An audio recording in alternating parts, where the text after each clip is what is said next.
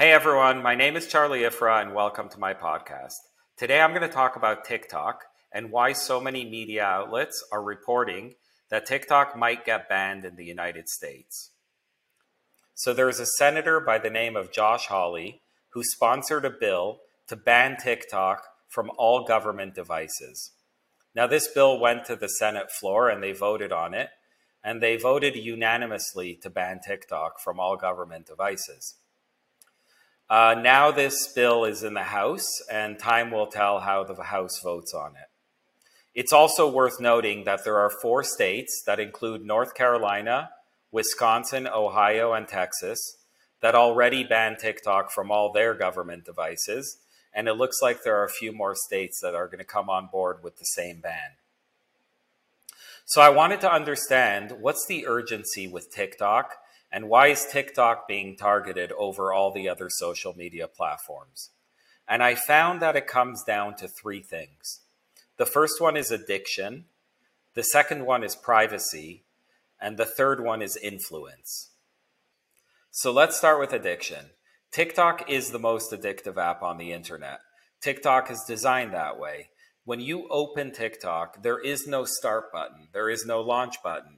It opens a full screen video and it starts playing right away with the audio turned on. So, and then as soon as that video is over, a new video is playing for you and another video and another video. And that's the only thing the application does. It's highly addictive. Now, the algorithm needs to figure out how do you keep that user engaged. And so it employs a lot of tricks and tactics to do that. And that's where the privacy plays a role.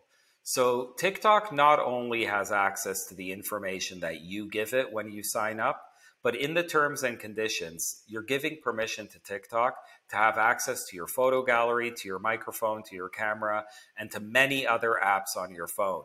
TikTok can access who you follow and who you not follow on social media, other social media platforms. It has access to that. TikTok knows what you're searching on the internet. They can track your keyboard strokes, and they can do many, many other things.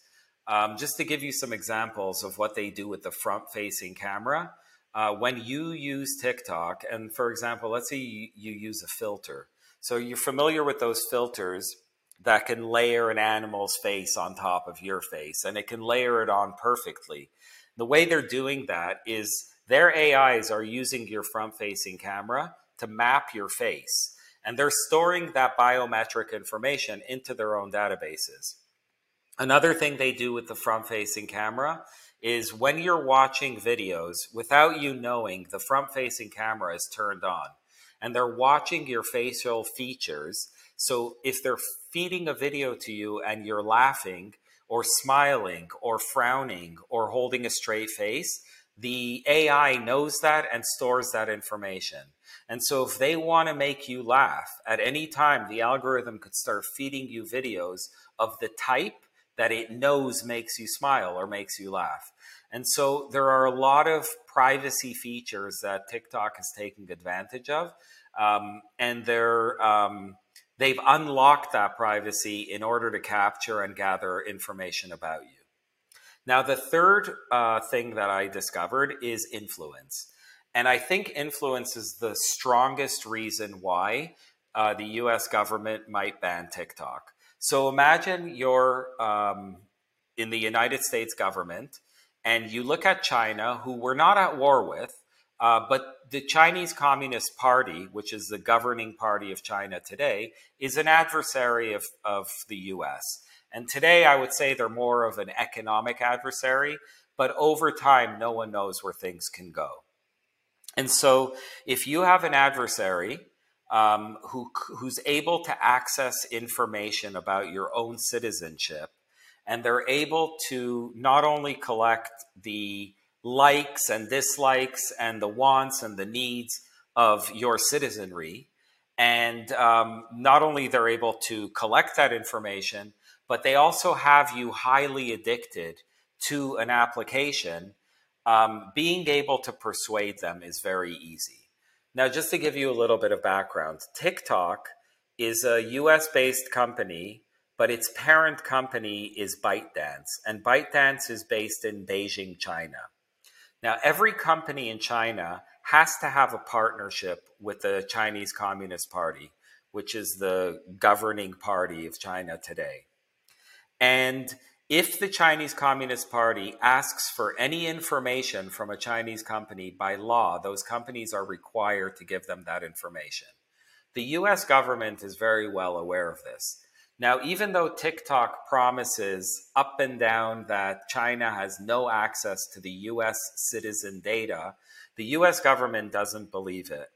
And that's the main reason why the threat of TikTok is so strong. And that's the main reason why states and now the US federal government are trying really hard to ban this application.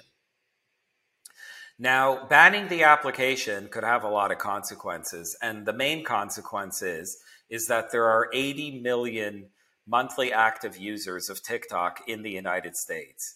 Now, you're going to disappoint a lot of people if TikTok gets banned. And so there is one other alternative that I've been able to research on in where TikTok could stay in the United States and not get banned.